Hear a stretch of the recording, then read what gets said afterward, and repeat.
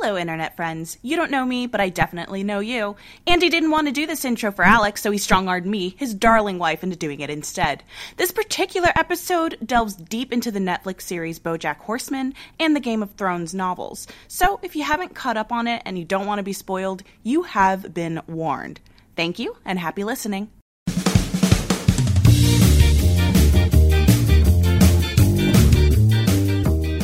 Hello, Internet friends. Welcome to Love-Hate Relationship, a opinionated podcast by opinionated people. I'm Andy Boel. And I'm Alex Ruiz, and as always, we're here to brighten your day, anger your soul, and tell you how to live your life. In that order. Now, Andy, before we got started, you told me that you were falling down a giant hole of David Bowie. I kind of want to know a little more about that. I mean, okay.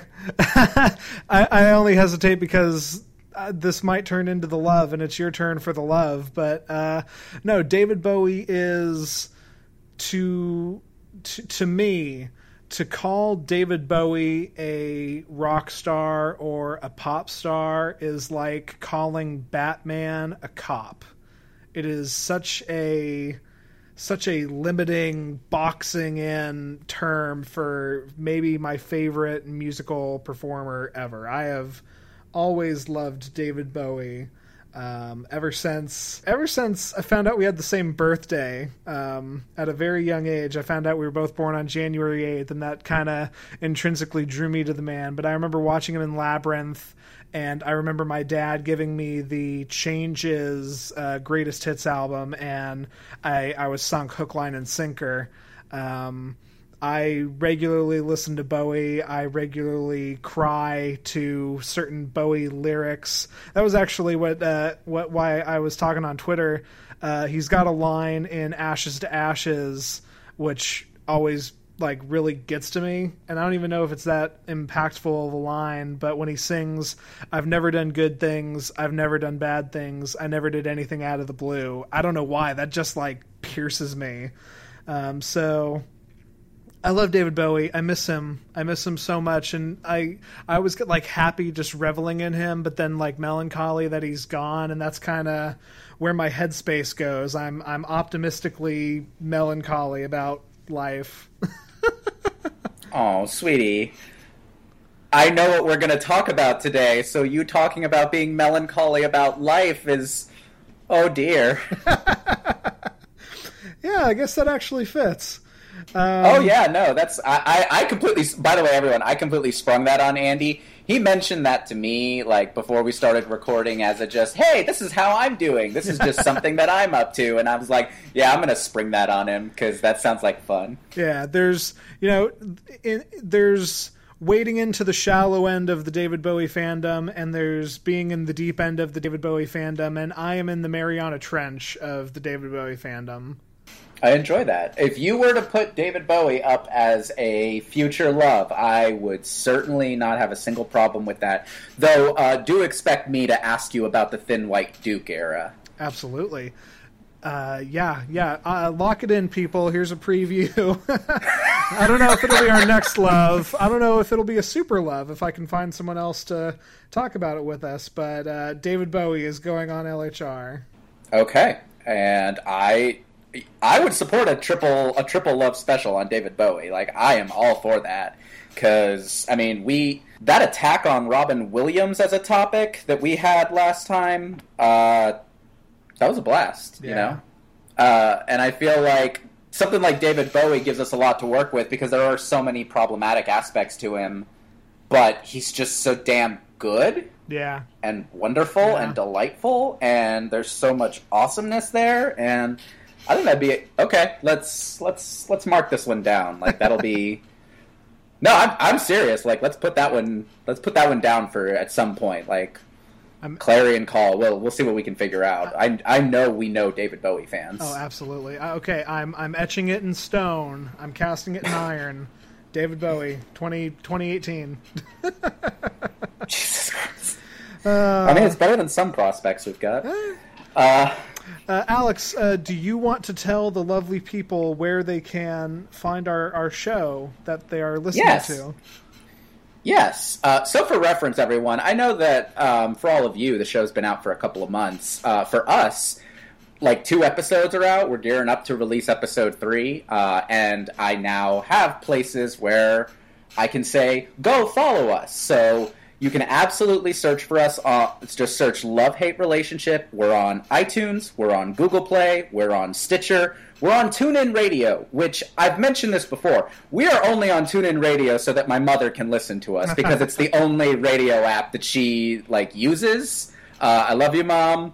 I don't know if you're listening to this right now. I'm sorry about how much I swear. Hi. Not really, but I'm sorry. Andy says hi as well.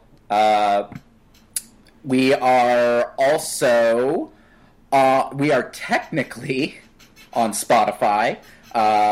I'm trying to get episodes updated on that. For some reason, Spotify takes a lot longer to update episodes than other stuff. Everything else takes 24 hours at the most. Yeah. Some of them only 8 or 10 or 12, but Spotify takes forever for some reason. And they're late to the podcast game.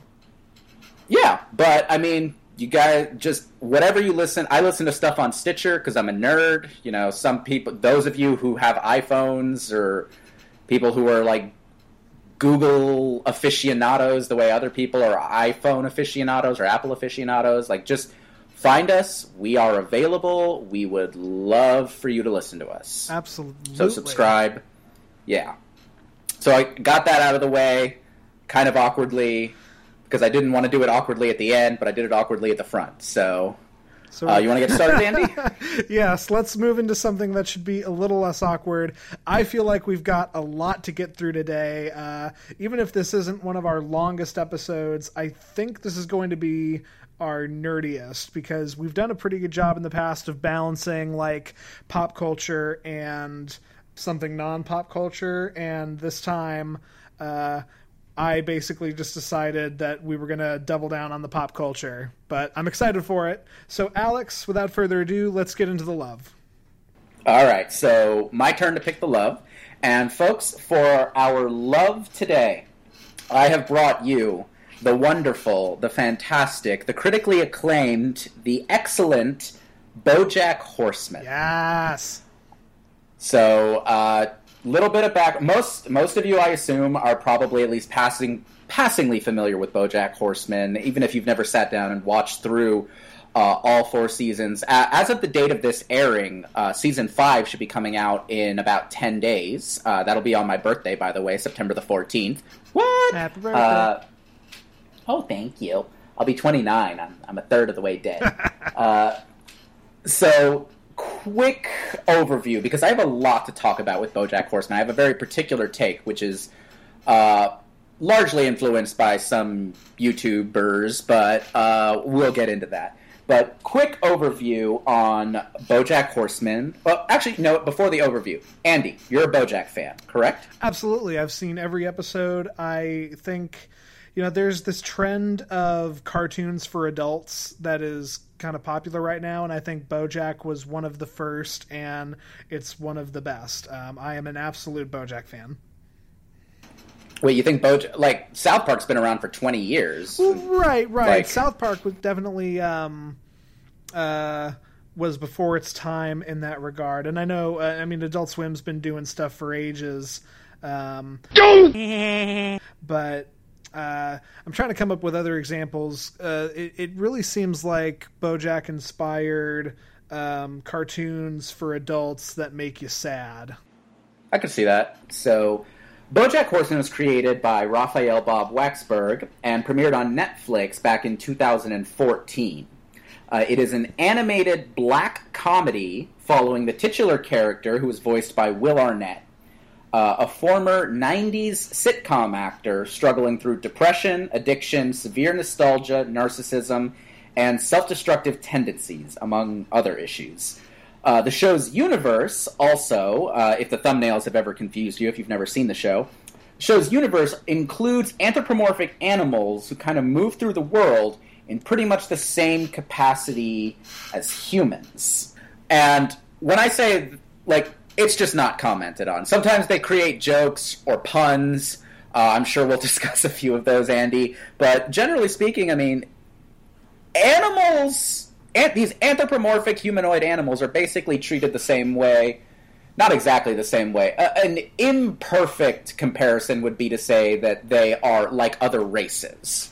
Yeah, I would agree of with people. That. You know, the undersea ones have their own community, and it's not like they're second-class citizens or anything. The in-show universe just had animal people that come up at the same time. Yeah, one of the characters, Mr. Peanut Butter, voiced by the incomparable Paul F. Tompkins, is from a place called... He's a Labrador Retriever.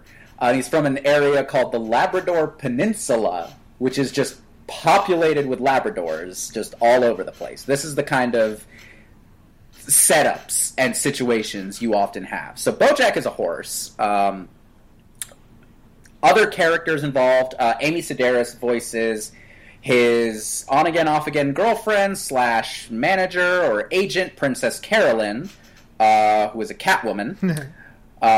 He has his layabout best friend / roommate, Todd, who is voiced by Aaron Paul for all of the Breaking Bad fans out there.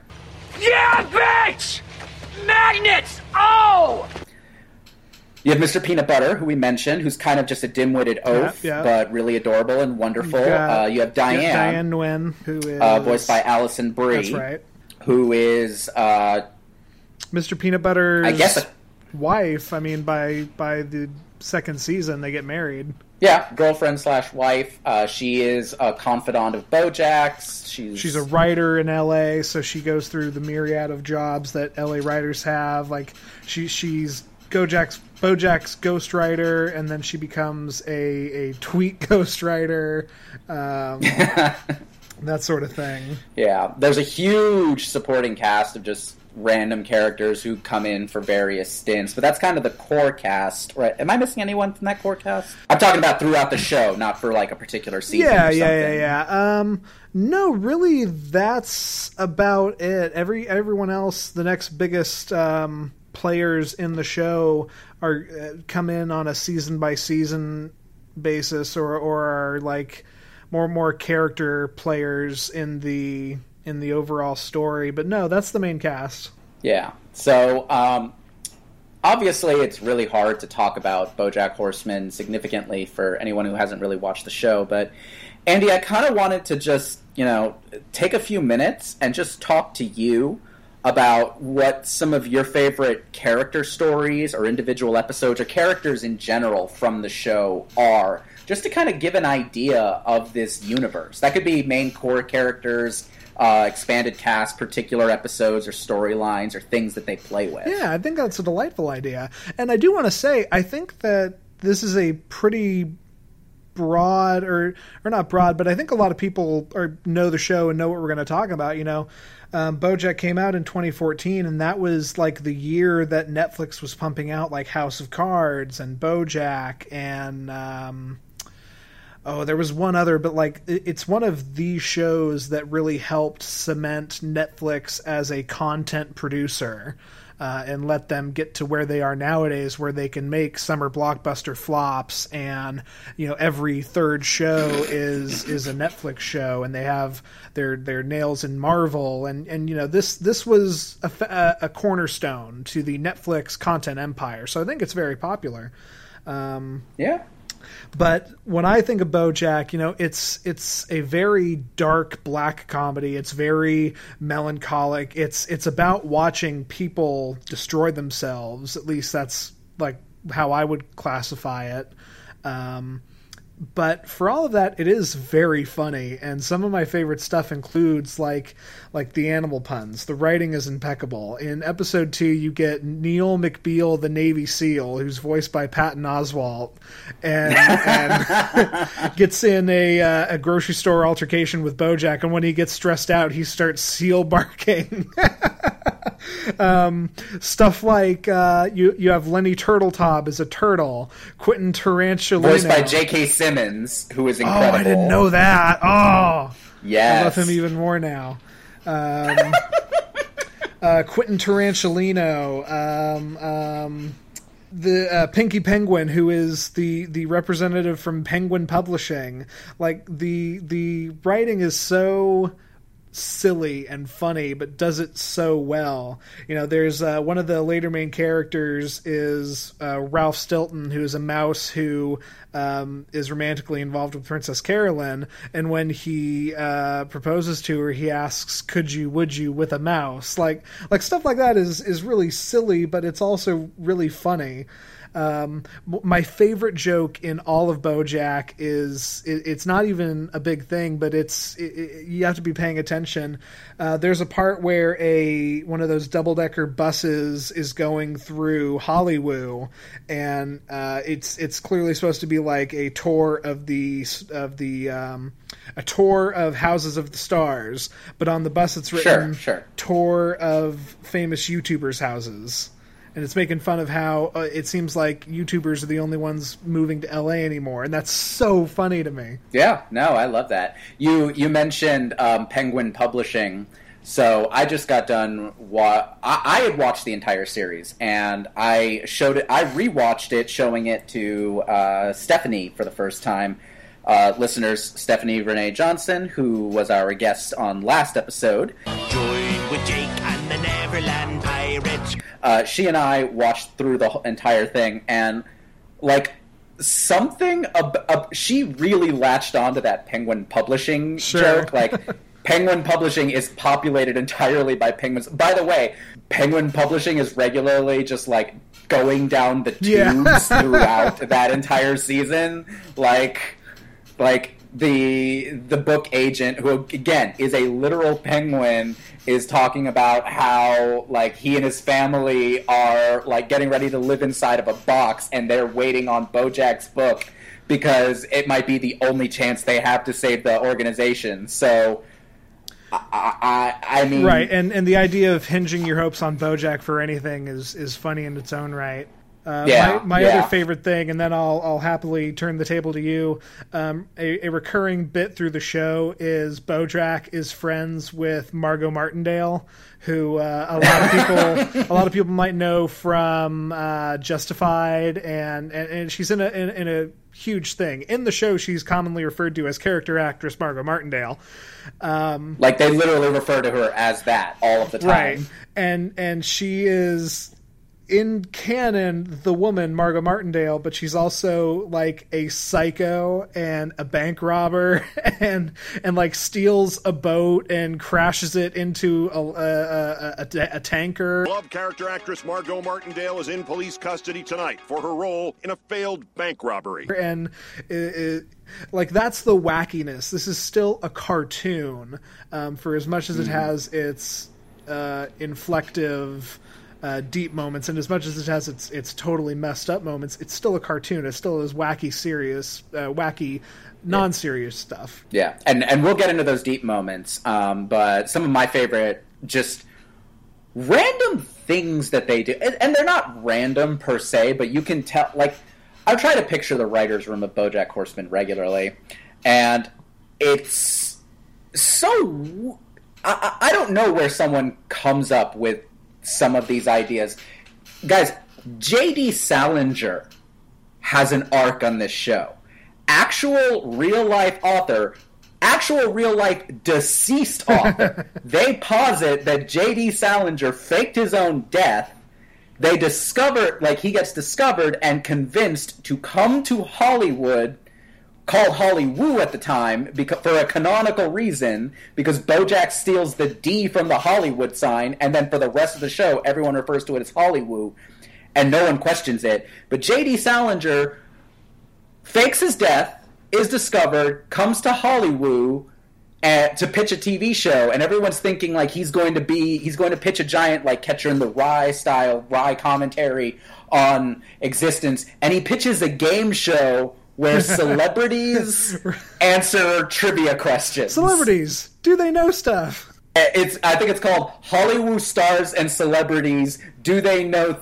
What do they know? Do they know things? Let's find out. Right. That is the title of his show, and he treats it like a high art masterpiece.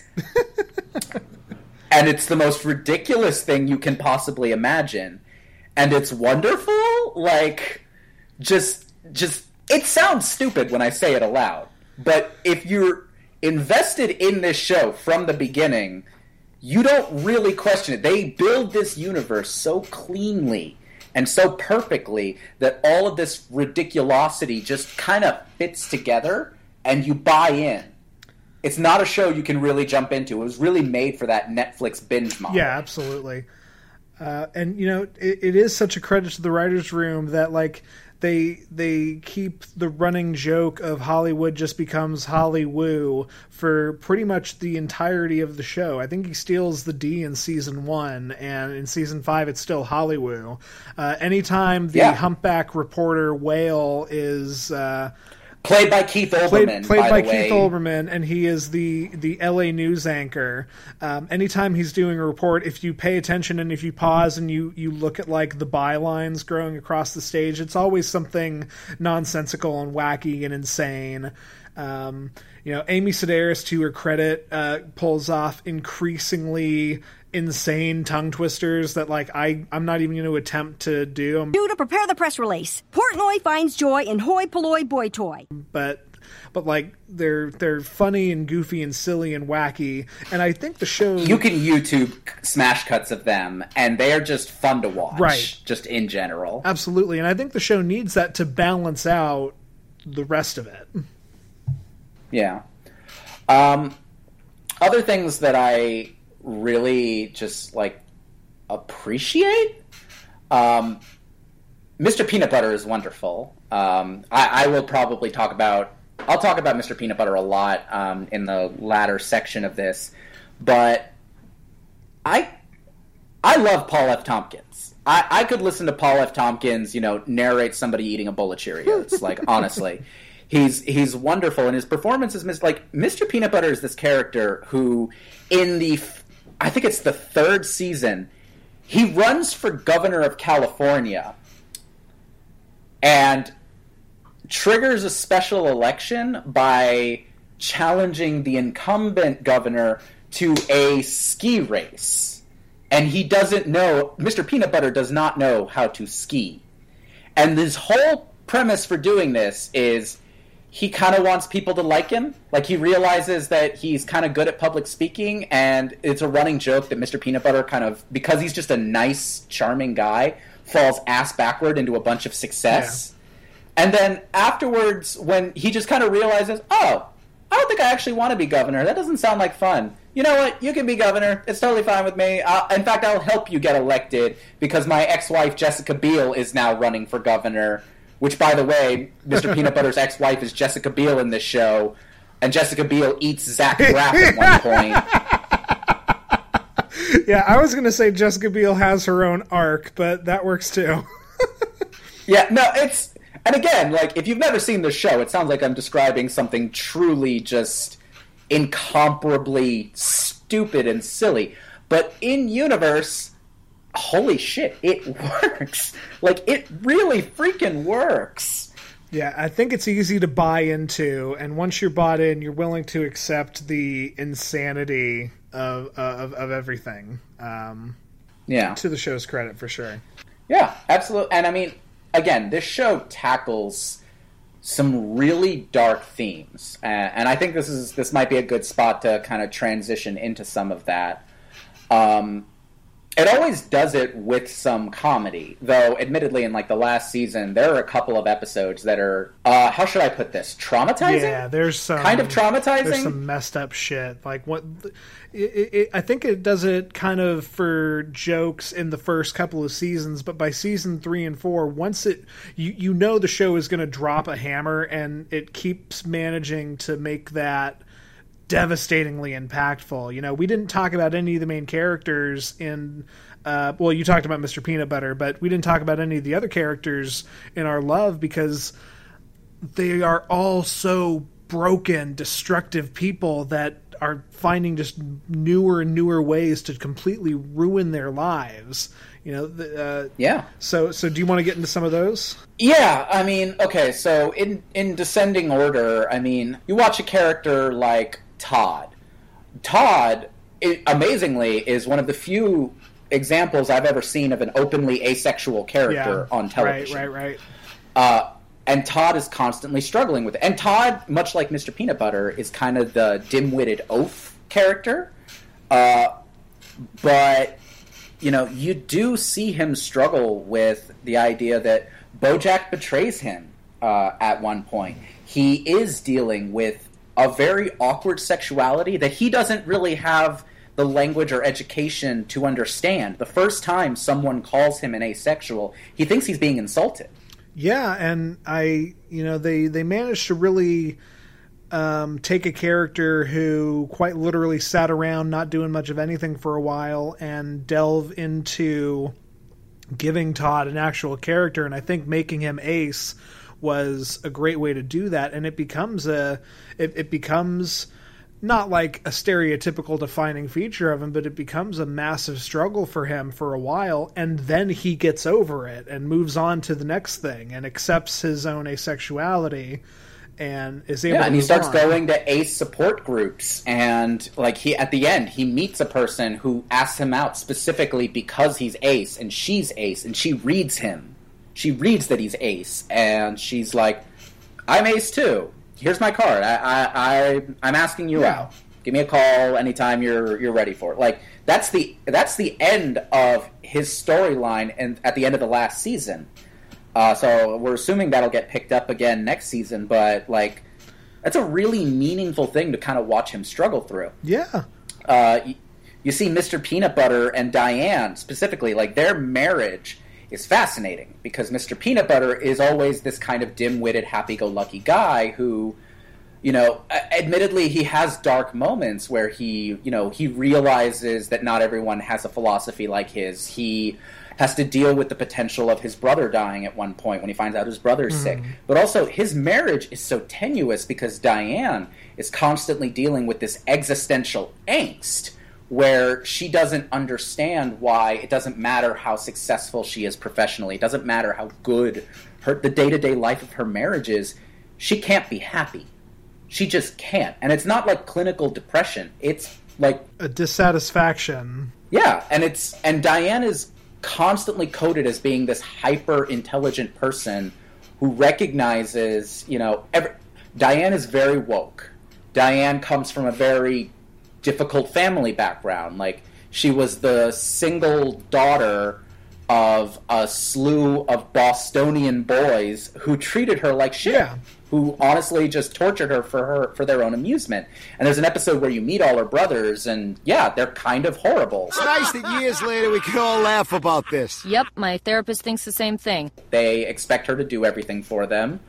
Like, her father dies, and she goes to pay her respects, and they con her into basically planning the whole funeral, which they decide not to even attend without telling her, because they just decided that, it'd be better if they just, watched a ball game instead, that's what their dad would really want. And you see that it's not just in Diane's imagination. She had a horrible childhood, and she has this angst about what her purpose in life is, and that's a theme that the show really dives into. And I don't want to go into that immediately because I do want to mention Princess Carolyn's arc, which I think is heartbreaking because she is a workaholic who kind of wakes up in her own middle age and realizes that she's wasted most of her life, quote unquote, on a terrible relationship with Bojack a lot of the time. She was his on-again, off-again girlfriend for 15 years, I think they say. The only thing that seems to give her any joy is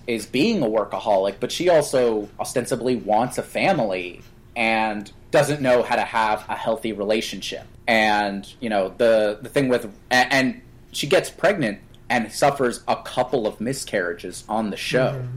And it shows this. It shows her dealing with it. And she's at the point, because she's also had several miscarriages before the show, she's very businesslike about it almost. And it's tragic to watch. Yeah, at the end, like her relationship with Ralph, he is such a understanding person for the most part. It really kind of gift wraps a potential happiness for her and she turns it down. There are some extenuating factors that, without getting too much into the lore of the show, there are a couple of reasons, but I really feel like the Princess Carolyn is so tragic, especially in this last season, because she had the opportunity for real happiness as she perceived it, and at the last moment, at the midnight hour, threw that all away and decided to dive headfirst back into work and becoming a manager again. And the thing that she spent 3 seasons griping and grousing and hating, and then feeling like, no, this is the only way I can be happy, is to be this person. And the biggest example of this kind of deep dive into these dark emotions is Bojack himself. Yes. Obviously. The piece de resistance. Yeah. So Bojack has several arcs throughout the show. There's one season where it's all about him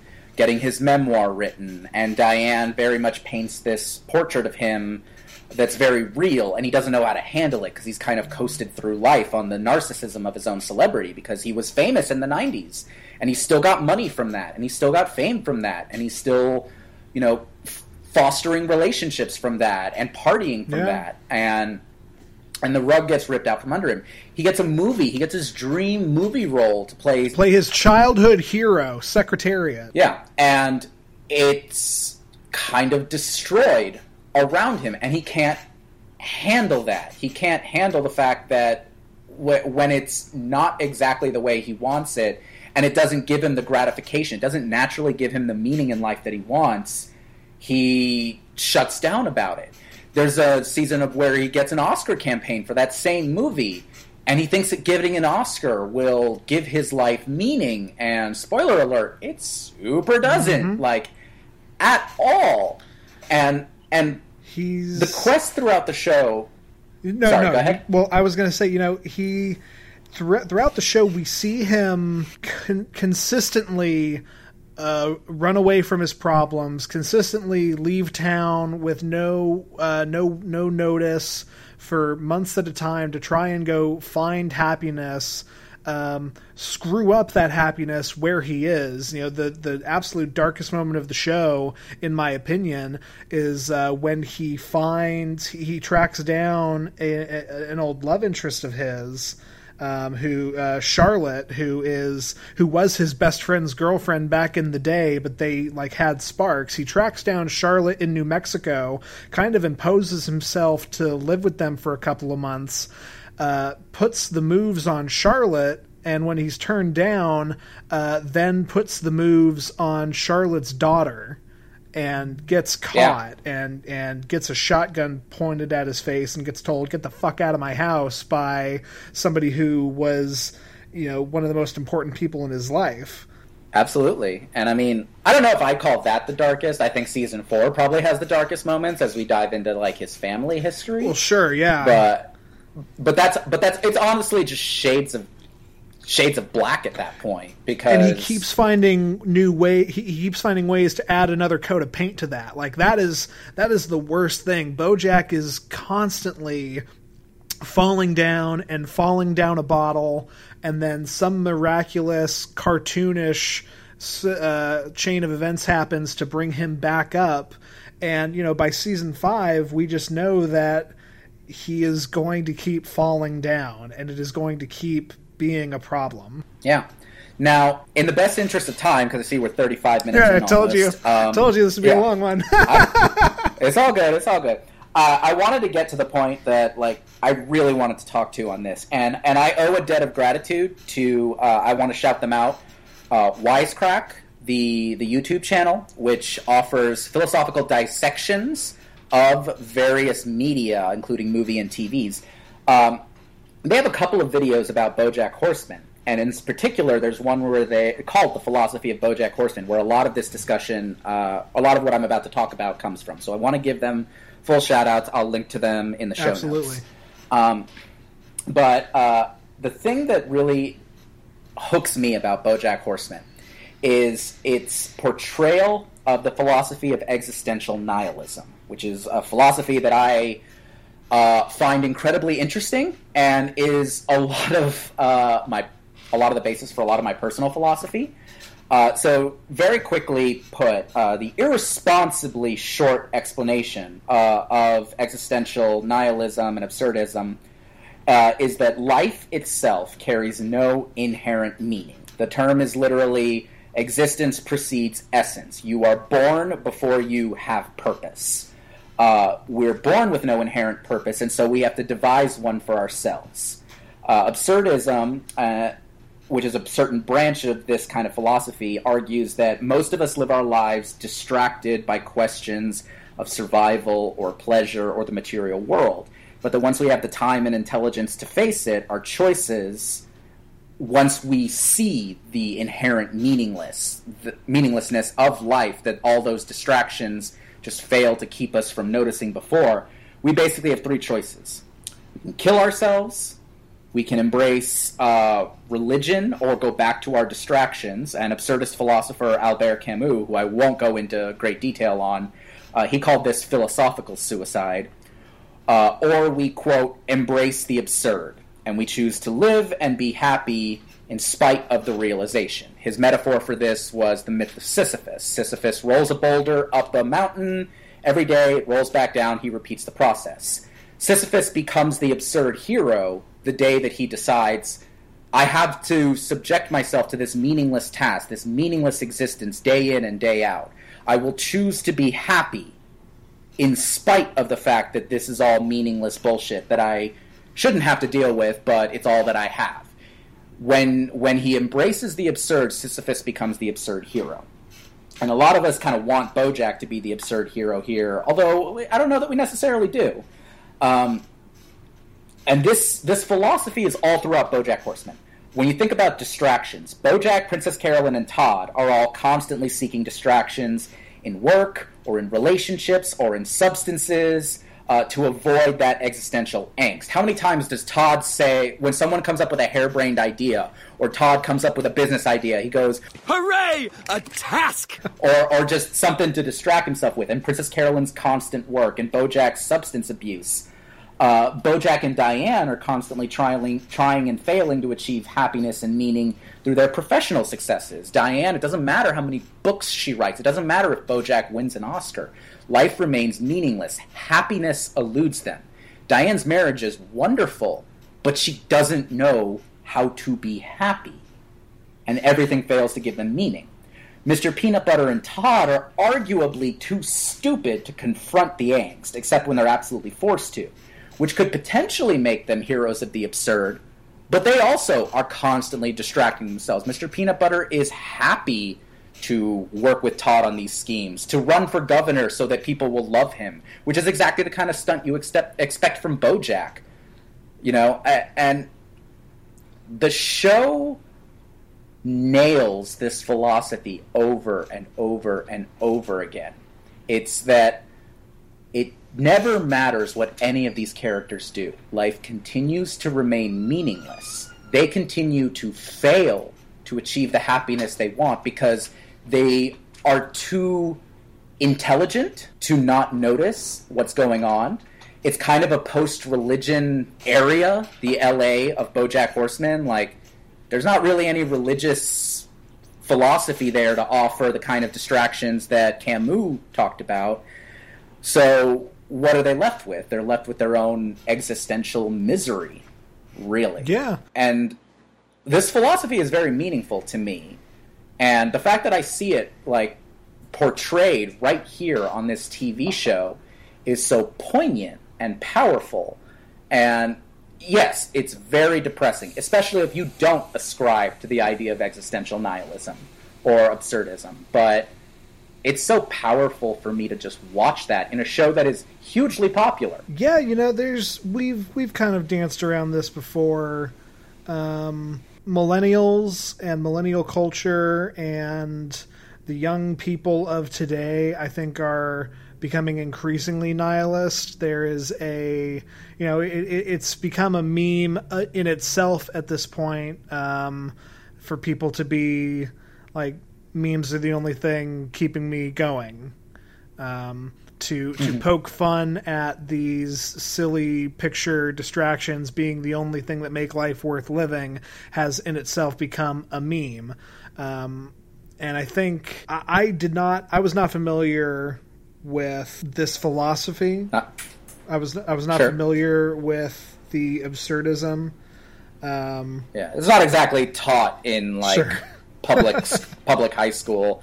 This is crap I learned all on my own years after I finished formal education. Sure. But to hear you and to hear Wisecrack talk about this in relation to the show, it's overwhelmingly obvious that the writers had this viewpoint in mind while writing it, and they wanted to put it out into the world.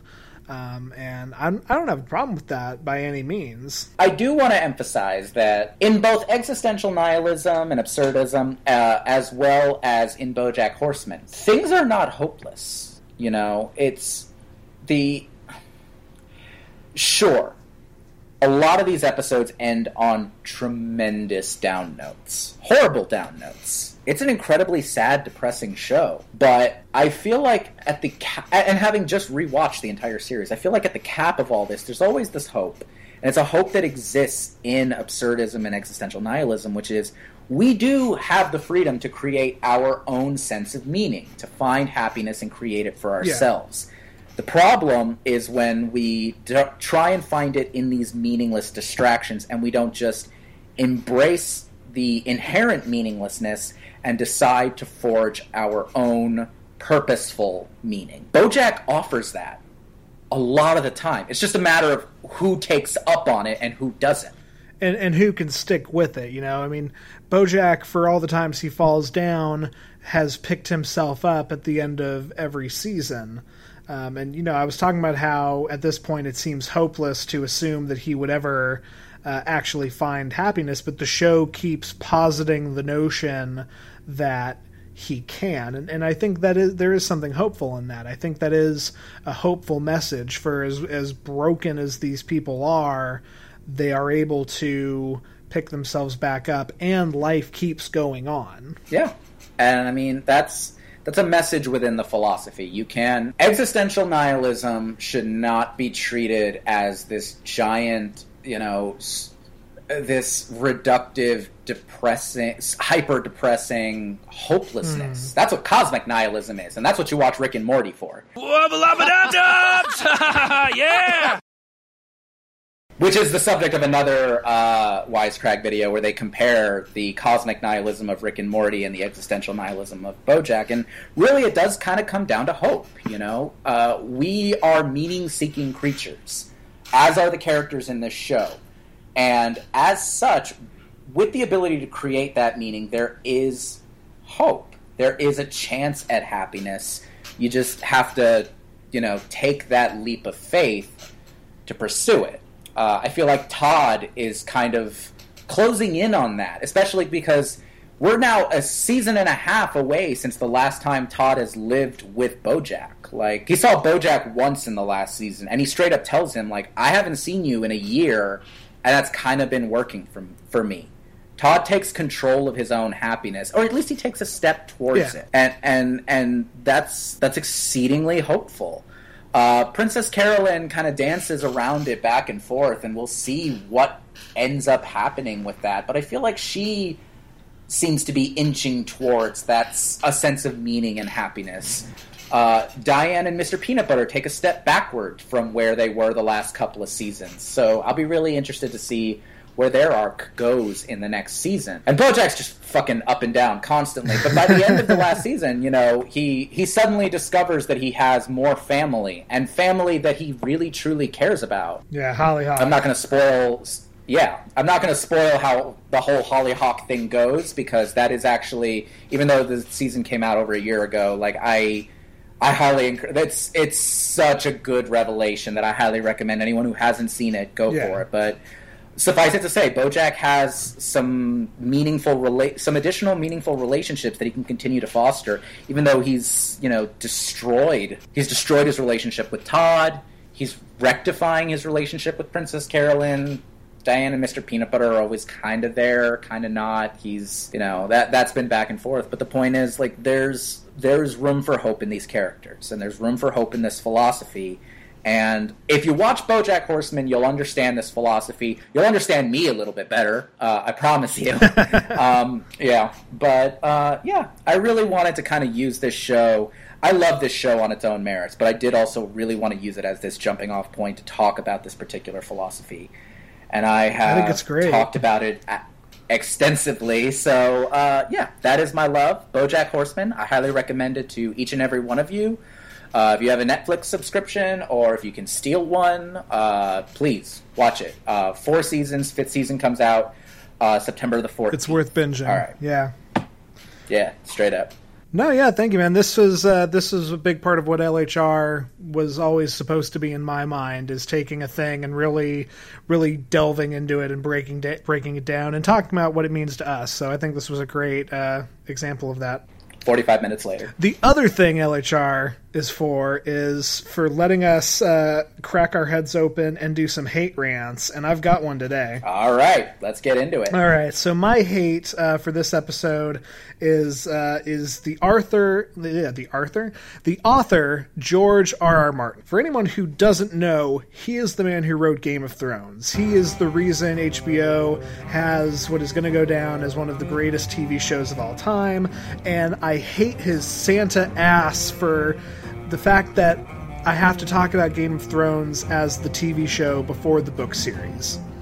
So let me get Nerd. Go ahead. Yeah. Let me get into this. My core hatred for George R.R. Martin is the notion I have that he is a lazy, greedy bastard who decided to stop working on the thing that made him famous because a newer, shinier thing came along. And I am, of course, talking about the Song of Ice and Fire book series, a.k.a. Game of Thrones. Sure. I'll skimp on the history lesson a little bit. The man was born in September 1984 in New Jersey, and his childhood was very closed off and isolated, so he read a lot, and he had this real voracious imagination and a wanderlust and loved books. And he nurtured that love of books and became a writer. He became a writer and started pushing out sci-fi novels back in the 70s, but the problem was that they were all critical failures. None of them were particularly good or particularly well received, so he started writing for TV. And a couple of his TV credits include the 1985 Twilight Zone remake TV show, Max Headroom, and this made me laugh, the Beauty and the Beast TV show that starred Ron Perlman. This is where the wealthy and the powerful rule. Do you remember that one? Okay. So that was before our time. That aired before I was even born, I'm pretty sure. But I have seen it in reruns. It is awful. Ron Perlman has a lion face and lives in the sewers. It's so terrible. But anyway. Around 1991, George R.R. Martin hit a wall with this TV writing career and turned back to books. And he spent the next 5 years working on what would become Game of Thrones, the first Song of Ice and Fire novel.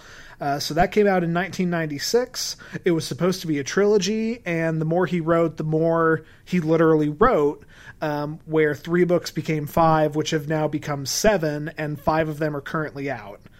So I want to stress, the first book, Season 1 of Game of Thrones, pretty much, the book came out in 1996. And then his release schedule was 96, 99, 2000, 2005, and the last book came out in 2011.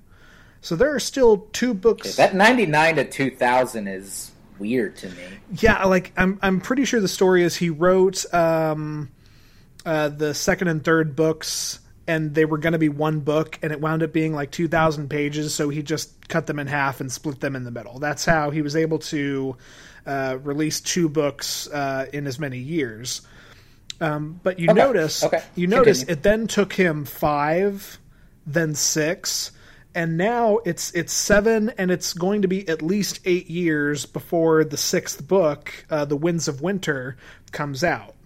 For whatever reason, the man has been taking longer and longer and longer to push out his books, and these were very popular in their own right for select nerds well before the HBO TV show came out. So it's not like this wasn't already a legacy for him. Yeah. So it's taken him longer and longer and longer to write these books. Why is that? Well, the answer pretty obviously is the TV show. The Game of Thrones TV show was conceptualized in 2006, and season 1 aired in 2011, the same year as the 5th book. HBO has been pumping these out pretty regularly since then, and the 8th and final season of the show is coming out in fall of 2019, I believe. And so here's where we get into my problem. HBO knew how to stick to a schedule. HBO had to stick to a schedule because Game of Thrones blew up and became, the most popular product they have offered since maybe The Sopranos, and maybe it's past The Sopranos at this point. I was never a Sopranos guy, so I can't speak to that. I know everybody loves Game of Thrones, the TV show. Khaleesi is one of the most popular girl names of 2016, for Christ's sake. I knew that would get a laugh out of you. All right. So he stopped writing the books, and at this point, the show passed the books in terms of plot, in terms of what has actually happened in the story. The show surpassed the books 2 seasons ago. So I heard about this. Right. It surpassed the books. The plot moved on because HBO knew how to keep to a schedule and knew that they had time constraints. And George R. R. Martin basically said to the show writers of Game of Thrones, okay, here's the ending for everybody. Get them there how you will. And that really sticks in my craw. That really bothers me as a bookworm. That really bothers me as somebody who read all 5 of his books over the course of 6 months. I tore through them in college. Each of these books is 1,000 pages. This was a commitment on my part.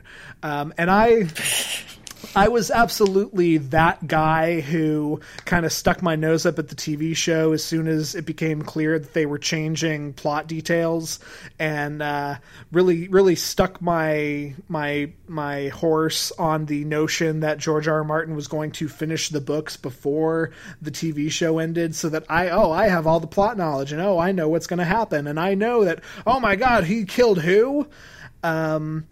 And George R. R. Martin burned me for that.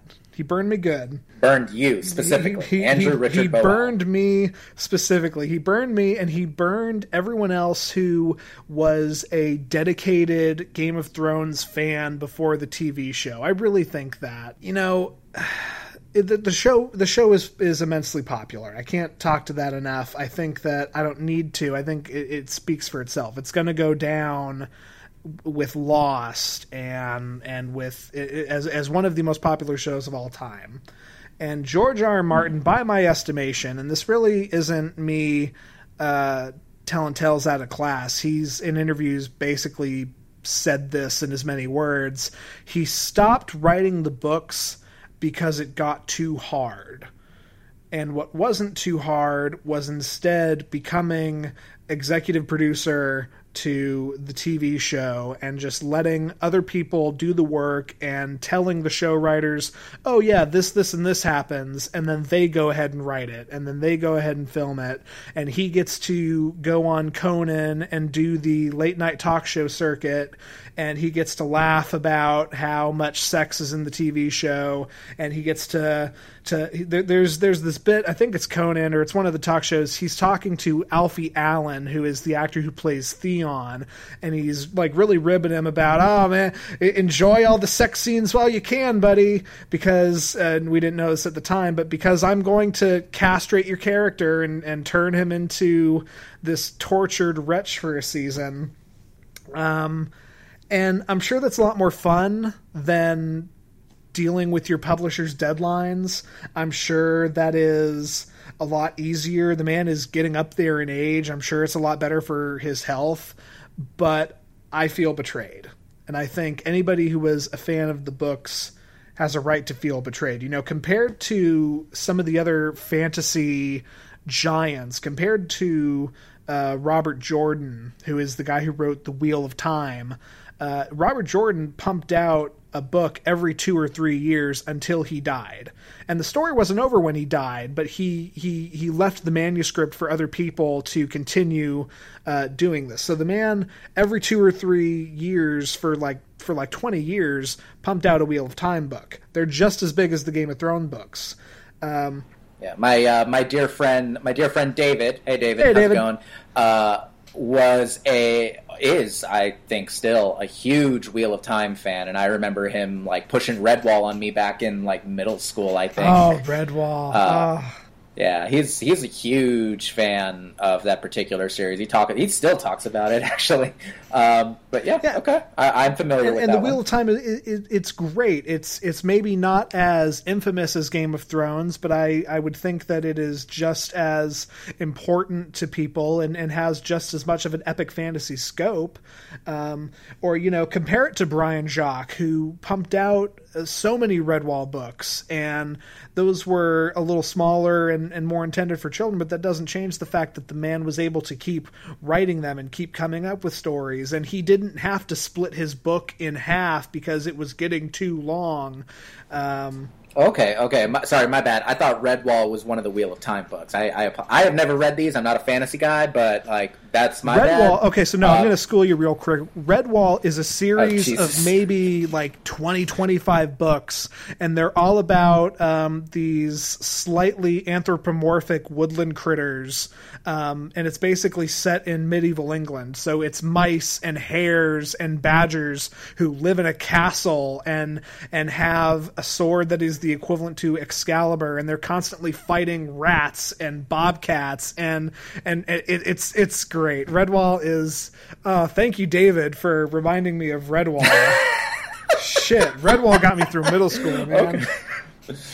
Okay. So Brian Jacques' Redwall series, Robert Jordan's Wheel of Time series. I'm a huge fan of R.A. Salvatore and the Dritz Duerden Forgotten Realm books, and he's been making those since 1986, and it's consistent. There's like 20 of them. Or even an idol of George R.R. Martin's is J.R.R. Tolkien. The R.R. in George R.R. Martin is because of J.R.R. Tolkien. He did that as a homage. Okay. It took J.R.R. Tolkien 12 years to write The Lord of the Rings, but he wrote it all. And then he took a span of 3 years to publish them, one after the other. Back in the 50s, when fantasy wasn't a popular genre, and it was a lot harder to do this. So all of that to say, I find George R.R. Martin's legacy as the creator of Game of Thrones is cemented, and he's always going to have the Red Wedding, and he's always going to be the man who made it unsafe to root for your main character because the main character is probably going to die at some point, and he has that. But his legacy as a writer, I find lacking. And I think when push came to shove, he decided that putting in the work to finish these last 2 books before the deadline, the hard deadline he set up for himself in a way, I think he decided that was too hard, and it would be easier to push the problem onto other people and revel in the highlights. And I take a real umbrage with that, and I want you to write, I must not tell lies. I really, that is why I hate George R.R. Martin. Okay. I have a couple things that I want to poke at this with. But let me state up front for everyone, I'm not a Game of Thrones fan. I don't dislike it, really. I watched the first episode. I thought it was good. It was solid. I was like, okay, this is a good show. And then I didn't really feel terribly compelled to like watch the rest. I didn't have HBO at the time. I watched it at a friend's house.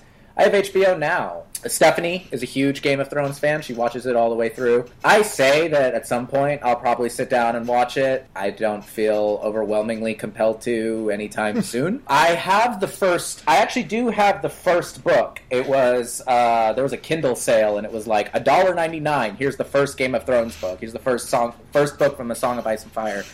And I was like, I have $1.99. Let me buy this and I'll read it at some point. I have yet to read it. I'm not a big fantasy person in general. Again, I don't dislike it. I don't have any disrespect for it. Just, generally not where I put a lot of my focus. So that's where I'm kind of coming from on this. I am not a fan. I'm not a hater. I'm just kind of like, okay, that's fine. What I'm interested in dissecting here is, and Andy, let me ask you, what do you feel is a creator's obligation to their audience or their fans? I feel like... in general. Yeah. I feel like the obligation is to entertain, inform, depending on how broad you want to get, but to entertain people or to make them think about a certain thing. The motivation of the Bojack Horseman writer's room was to get people subconsciously or not thinking about existential nihilism and absurdism, but to also laugh doing it. Mm-hmm. I think the motivation of a creator should be to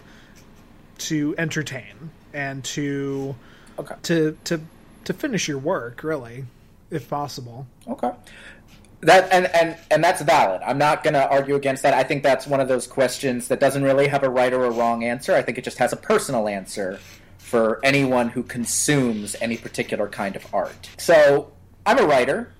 I write. I've been working on a novel. I went to graduate school for writing. I'm a poet. I've published some nonfiction pieces. I like writing. It's fun for me. I will totally admit, if you ever want to just get real annoyed at people complaining about their lives, hop on writer Twitter or poet Twitter and just look at all the people who are like, oh God, I hate writing. Why do I write? Because I hate it so much. Because it's everywhere. I loathe that. I think that's terrible. I think if you don't enjoy writing, just don't write. Period. Don't be a writer if you don't think writing is enjoyable or if you don't get anything out of it. You're just subjecting yourself to misery. I hear this story about how George R.R. Martin came up with this concept and wrote these books. And 5 books over the space of 15 years.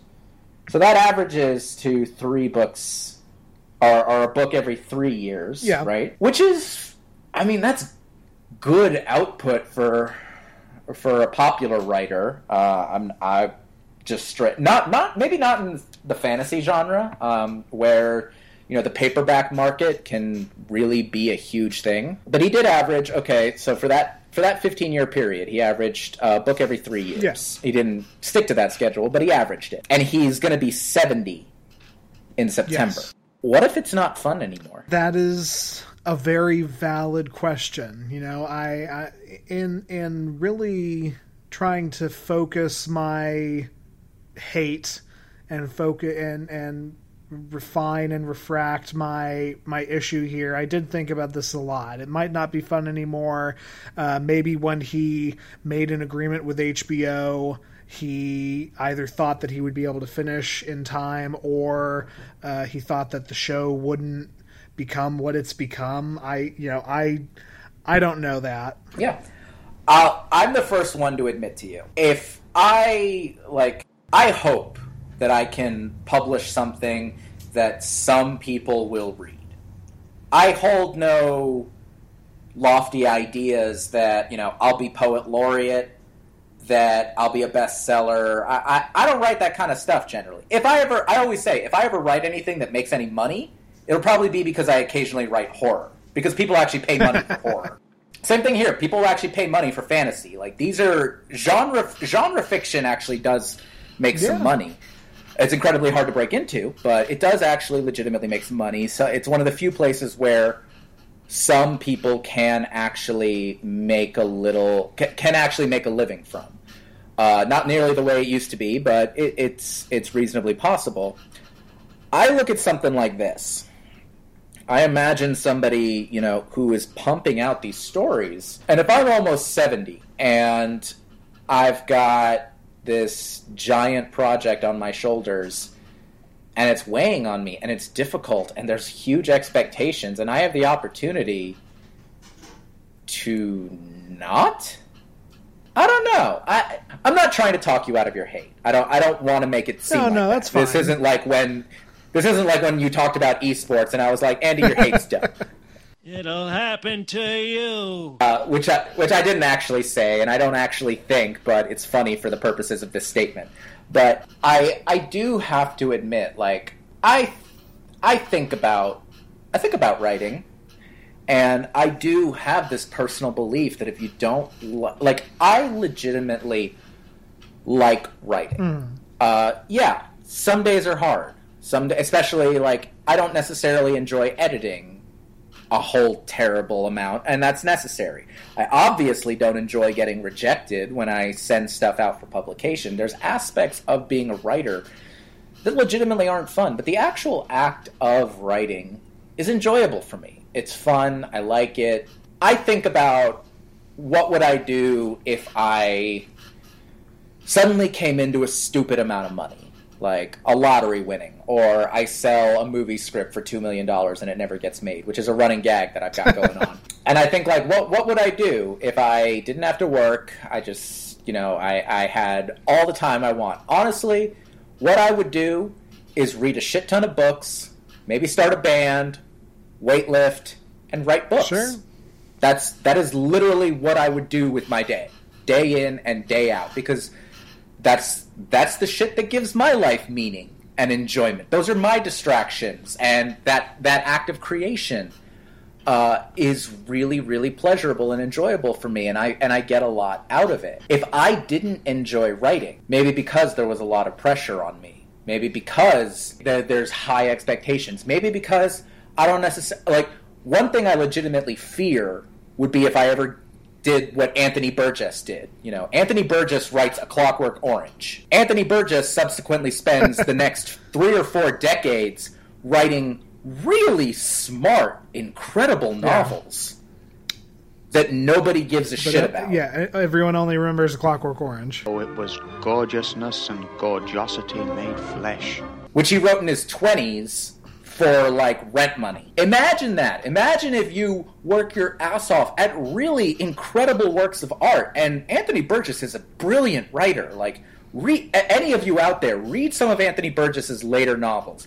They are brilliant. They are better than A Clockwork Orange by a wide margin. And A Clockwork Orange is a great book. I really like that book. But, like, Anthony Burgess is a brilliant author, and he spent the rest of his career just sitting here going, like, yes, okay, tell me, like, ask me your 20 questions about Alex from A Clockwork Orange so that we can actually get to my fucking book, please. But he kept doing it because he loved writing. And he kept doing it until he was an old man because he loved writing. I'm sitting here like, would you be mad if if George R.R. Martin just retired?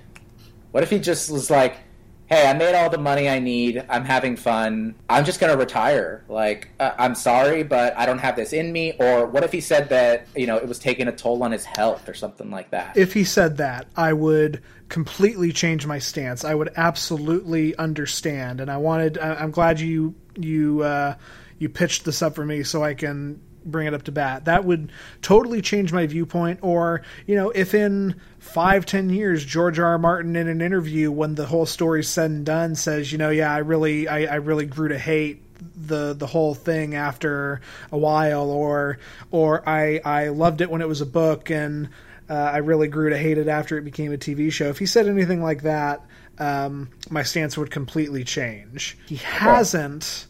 And I'm only left with the evidence available to me, which is him going on talk shows and him in interviews talking about being the executive producer on the show. And at the same time, if you go to George R.R. Martin's website, one of the first things you'll see on it is an announcement that the book has been delayed and will not be coming out until at least 2019. Interviews of George R. R. Martin saying that, yeah, the manuscript is in my desk somewhere, and it's like 2,000 pages at this point, and it's really it's just a lot, and like to bring this into the personal side of it and to draw this into personally, maybe I'm just really butthurt that I talked big game about reading all the books ahead of time and knowing that the Red Wedding was coming before it actually happened, and knowing most of the characters' fates before anyone else did. And I didn't like that got turned around on me as somebody who hasn't been watching the show as it's been coming out, because I staked my claim to the books, damn it. Maybe that's where I'm at, and maybe that's not fair to George R. R. Martin. I don't know what I would have done in his place. I can't honestly sit here and say the morality, the moral writer thing to do is to stay loyal to my book fans and to pump out the books, and because I mean maybe he's worried that'll spoil the ending of the TV show, or I don't know. If he had retired, if he had passed the books off to somebody else and had somebody else write the last two books, I'm sure some people would have been upset with that, but I would have been fine with it, because clearly he knew where the story was going. He had to tell the show writers. The story's there. He just didn't put it in book. And now it's too late. Now I don't know if I'm going to read the last two books, because by Christmas 2019, the story is going to be over. And you can make the argument that the plot is slightly different, but the broad strokes, the place where all these characters are going to end up, that is supposed to be the same between both TV and book. So I think there's a lot he could have done. Retire, give the books to somebody else, make some sort of statement about his health, and I wouldn't be on his case so much. But it has always grinded my gears ever since, because people kind of saw this coming years ago, and I saw it coming too, and I started to get worried. It really ground my gears to see the guy going on Letterman and laughing about how many sex scenes he's written, and at the same time tweeting out that, hey, the book's going to be delayed.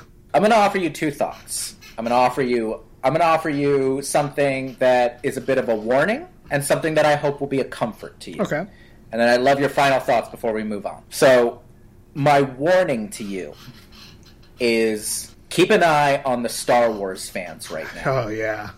Jeez. The idea of what fans are owed because of what something meant to them in the past is beautiful a lot of the time, and so easily made toxic. We don't own the art the way that I think a lot of people seem to feel that we do. And I love Star Wars. I love Star Wars, to quote Mulaney, more than certain dead relatives of mine. And Star Wars is one of the things that helped define me in my upbringing. And I have seen Star Wars through some horrible moments, and I've seen it through some incredible moments, and it has meant so much to me. And when I see what that fandom is in some awful people's hands, it freaks me out. So when you talk about watching George R. R. Martin doing this, that, or the other, think about what people were saying about George Lucas at a certain point. Think about what people are saying about Kathleen Kennedy, Rian Johnson, J.J. Abrams. People touching this and what they feel they're owed because of their past with it. So that's my warning. And then my point of comfort is, you say you'd be fine if George R. R. Martin passed this on. I promise you, Andrew. I promise you.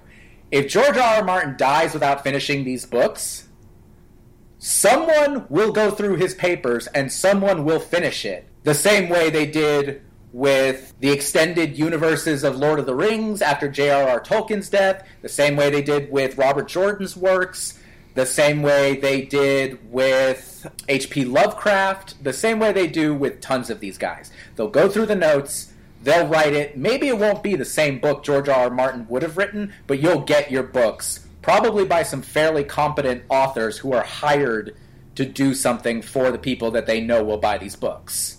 Okay. Yeah. So I offer you that comfort. Well, thank you for offering me that comfort, and thank you for the warning. I hadn't thought about that. I promise you listeners, I will not be drafting the anti-Game of Thrones manuscript. I will not be putting my name on the declaration to remake the final season of Game of Thrones.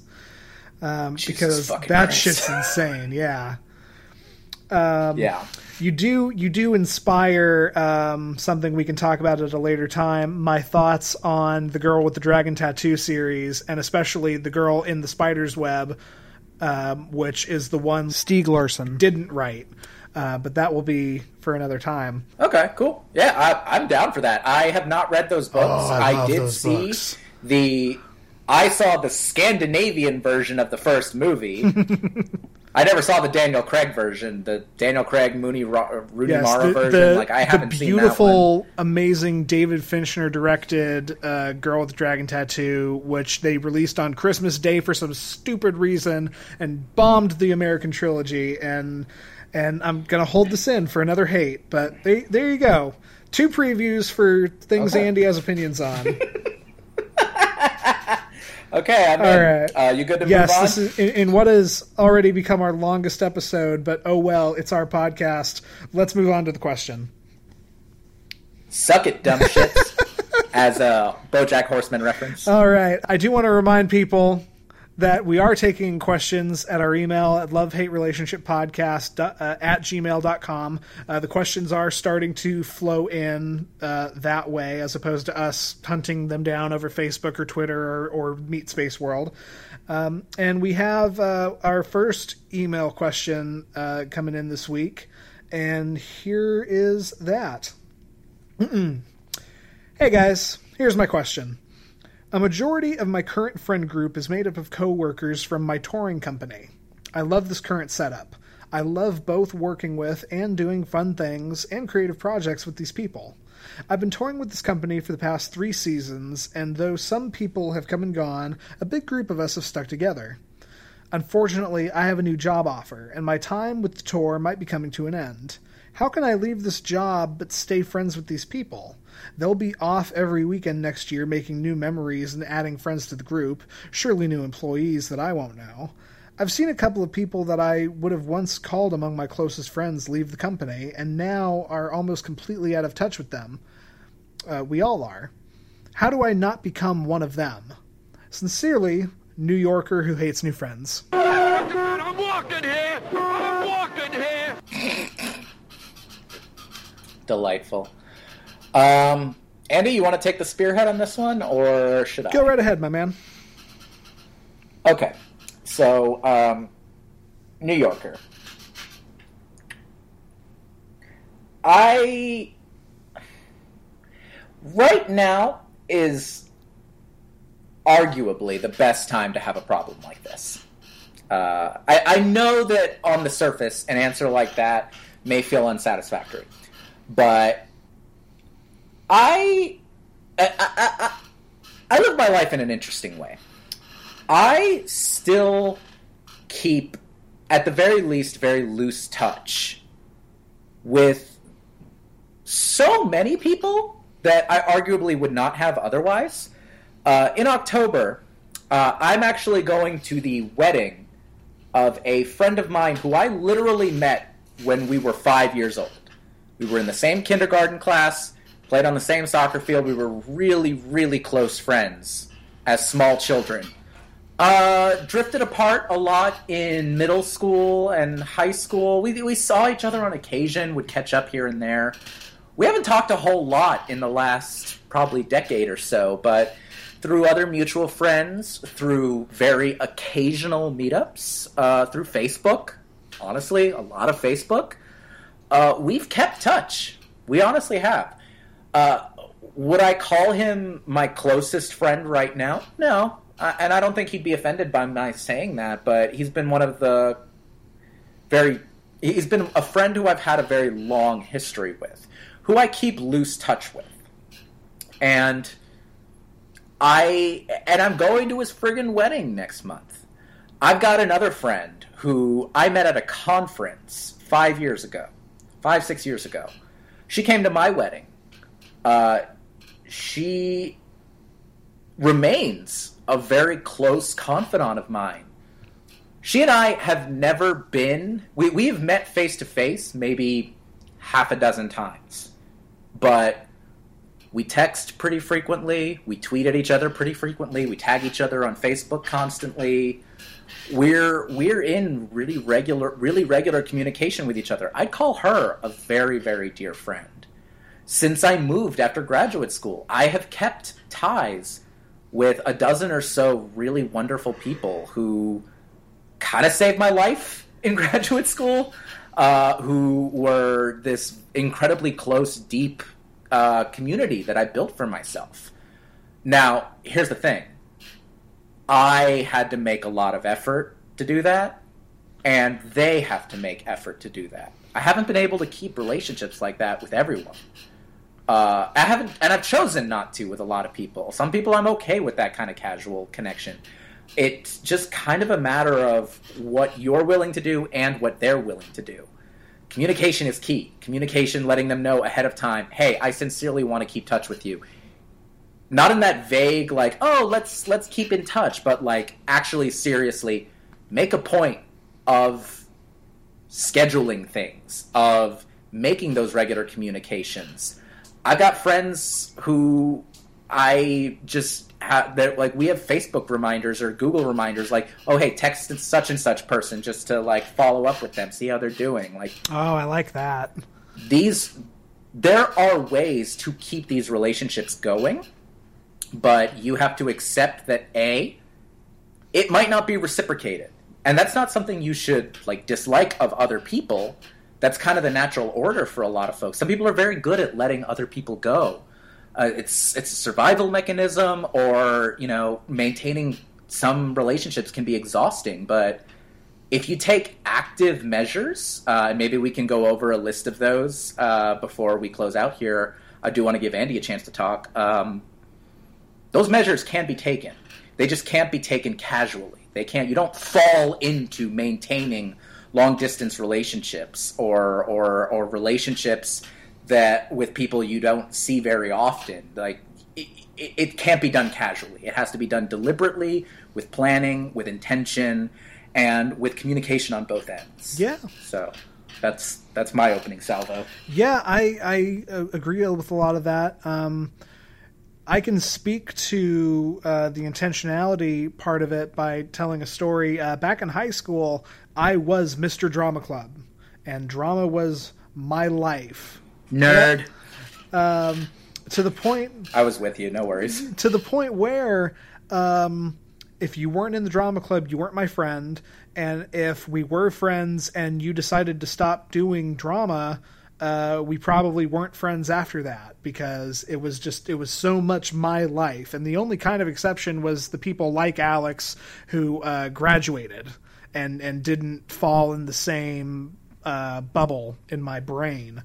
And so I was very insular with my friendships, and it was very much a proximity thing for me. I was friends with the people I was close with and interacted in my day-to-day with, and not friends with the people that I didn't. And it took, it took going into college and kind of falling out of drama, at least as much as I had been obsessed with it. And it took me getting to be friends with a friend group and going through the struggles of not seeing any given one of them, sometimes for months at a time, and always feeling really guilty about that, and really, it was a real problem for me, until finally somebody said, it doesn't matter how much I see you, it matters how we react with each other when we do hang out. I don't need to see you every week to think you're a great person and be your friend and love on you. And that really stuck with me. So all of that to say, I know where you're coming from, and I think a couple of the other things you can do is, try to re-examine your stance on it. I know you're fearful that you've seen other people leave this touring company and kind of drop off the map. That doesn't have to be your story. That doesn't have to be what happens with you. And yeah, people are going to go off and make new memories and make inside jokes that you're not going to be a part of, but that doesn't prevent you from, in your time that you can spend with these folks, reinforcing your own bonds and connections and such. And you put in the byline, you hate making new friends. I would hope you're going to make some new friends at this new job.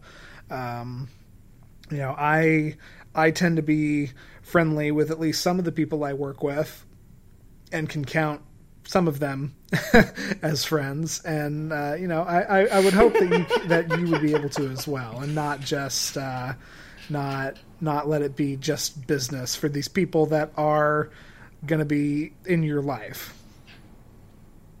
Yeah. And I mean, I love that you say that, Andy, and I want to build on a point there, which is some of this you will need to be realistic about. You don't go into any great detail about any of the individual friendships you have with any particular members of this group, and that's okay. You don't really need to. But the thing I think about, and the thing I hope you're thinking about as you listen to this, is go through some of those friendships in your head, just person by person. I think you have an instinct for who will maybe be more likely to fall off and who won't be, who might be receptive to regular contact or not regular contact, who you're closer to. The guy I had called my best friend since I was 9 years old, Nick, who was the best man at my wedding, we don't talk sometimes for weeks or months at a time. But I go down to visit, and I will sit in the bed of his truck, we'll open a beer, and it's like we hung out the day before. That's just the relationship that he and I have. Compare that to other person who I've called my best friend since I was 10, David, who we've already talked about here. David and I talk, we text each other every day or every other day.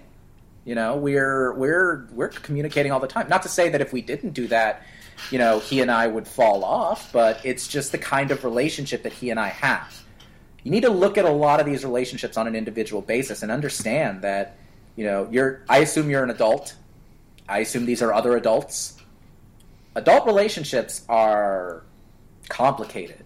They fall off. Sometimes they fall off for no one's real fault. Like, people get busy. People aren't great at, texting or keeping touch or meeting up, and that just happens. Yeah. So I do hope that you approach this realistically. I don't want you to think it's hopeless. It's not hopeless.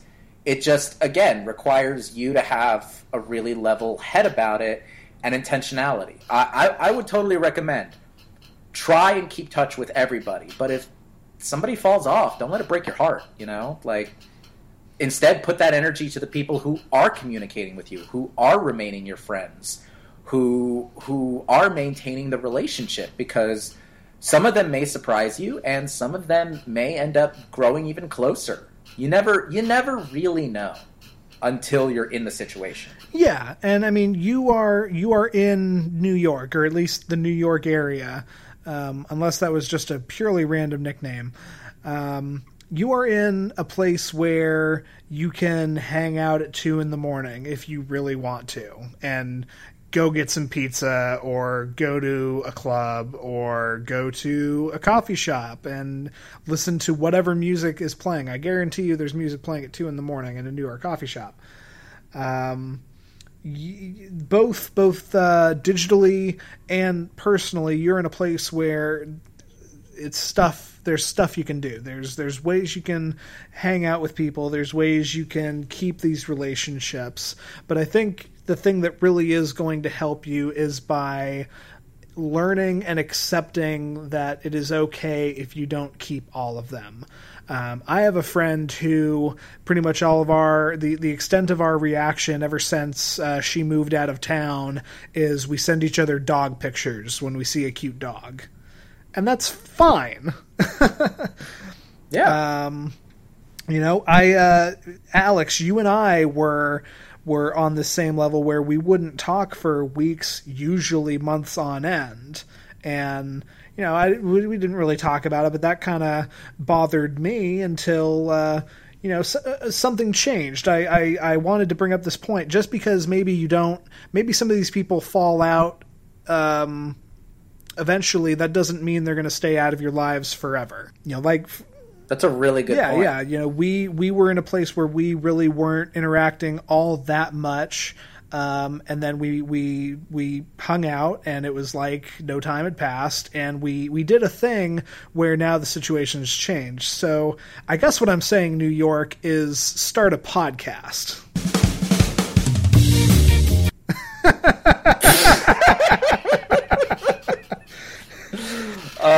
It really is the garage band of the new age. You saw that in one tweet, and you've been just dining out on that joke ever since. Yes, I have. Yeah. No, I mean, you know what? It could be. You say this is a touring company, so I assume that you're, in some kind of creative situation. If you've got people you can forge a creative relationship with, please, by all means. And if we do want to segue into strategies, that could be a really fun one. You never really know with some of this stuff. If it's a touring company, I don't know if this is a theater company, a music company, a band, I don't know what the situation is, but if you're creatives love to start projects. Maybe they don't finish them, but at the very least they start them. And maybe it's about the journey, not the destination. Yeah, absolutely. Something that really worked for, I think, you and me was the two of us, as well as a number of our other friends, right after Stephanie and I left Orlando, we started a group chat with a bunch of our friends, which, ostensibly was supposed to be about everyone post your adventure of the day. And while that purpose for it has largely fallen off, it worked for a good long while. And we still talk on that thread occasionally. We're still sending messages to each other at least every few weeks, maybe, keeping touch with each other. And that little bit of contact, there's just that little, occasional opening of a window and shouting something at your friend, from across a screen. It keeps some of these relationships alive in a certain way. And when I go down to Orlando, I hang out with you guys. We spend the first hour catching up, and then afterwards it's like I never left. Just shoot the shit. It's legitimately we're right back to where we were. Now, granted, this friend group is people who've known some of us have known each other, decades practically. Me and Kelly and Stephanie have known each other for 13, 14 years at this point. It's been a bit. Oh God, no! It's almost. Wait, August? I think in August it'll officially be. 14 years. So, but that's a long friggin'. That's basically half of my life that I've known some of these people, and some of you guys came along a little later. Andy, you came along a couple of years later. And that's okay.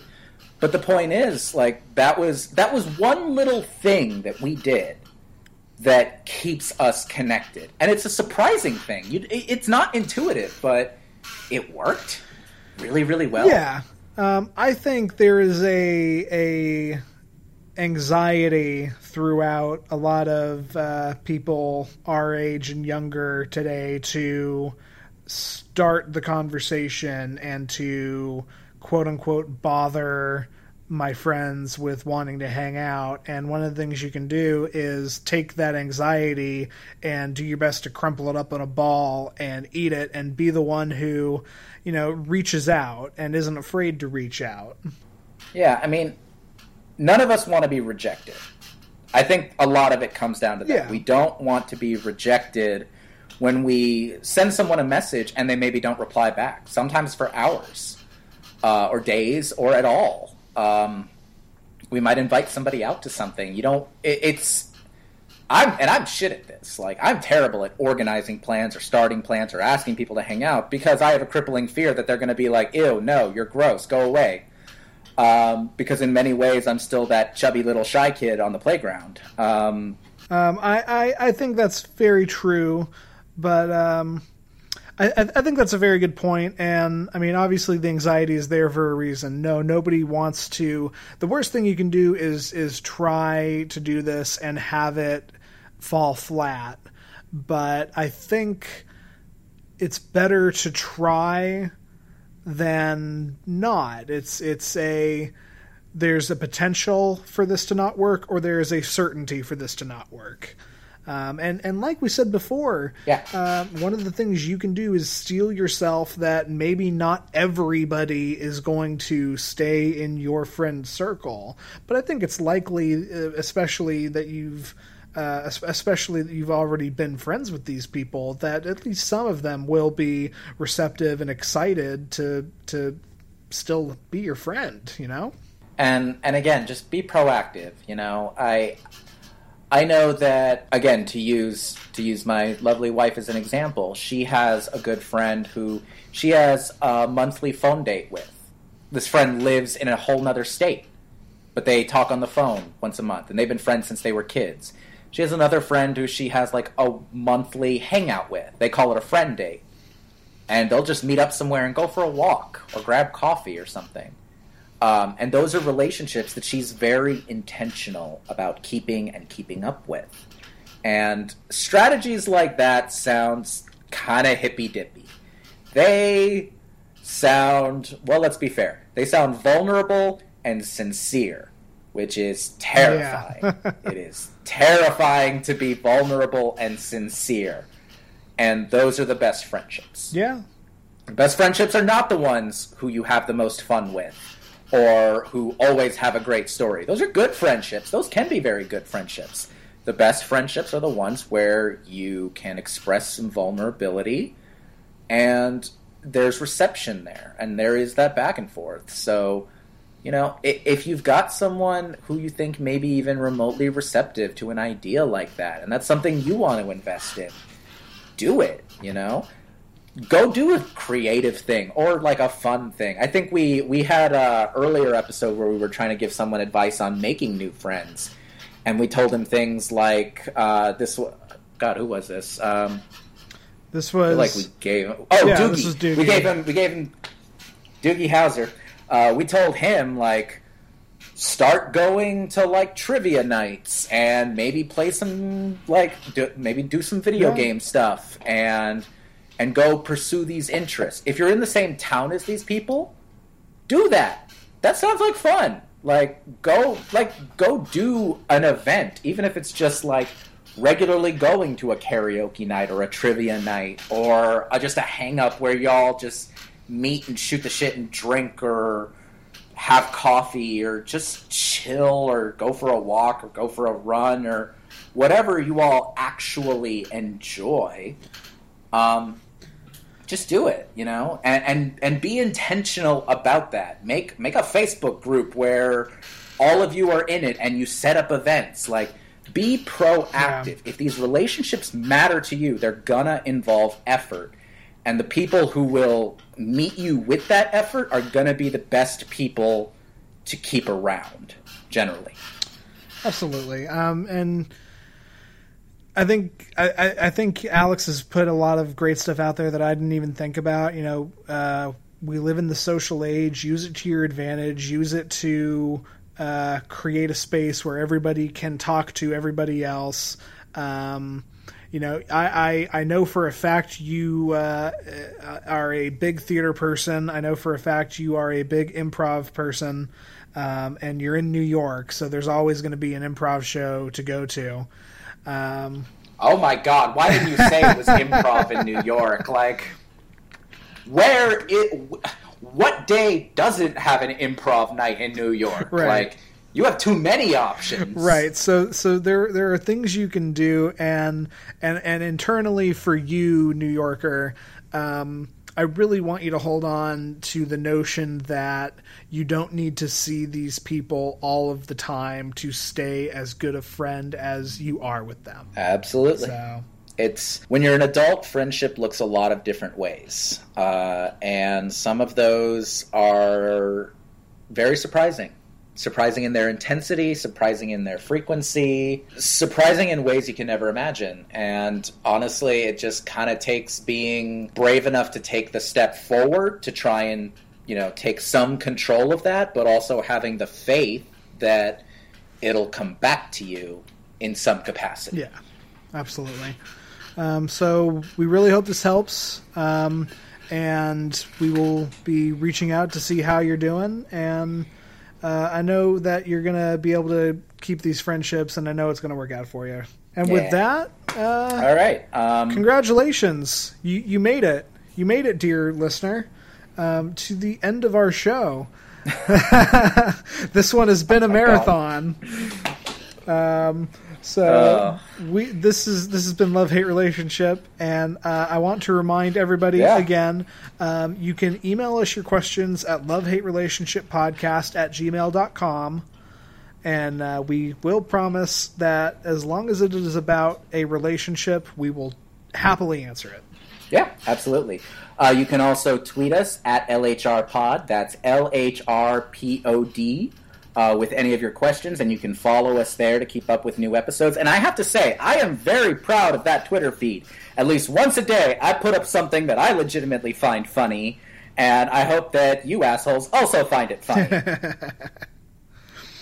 Yes, we're big on Twitter, and we love the Twitter, and we would love to see you on Twitter. You can also find us at our website, lovehaterelationship.net. You can find us at all of the places Alex mentioned at the beginning of the show. You can follow me, Andy Boel, at JovoCop2113 on Twitter. And I'm A_X_RUIZ on both Twitter and Instagram. You can follow me on both.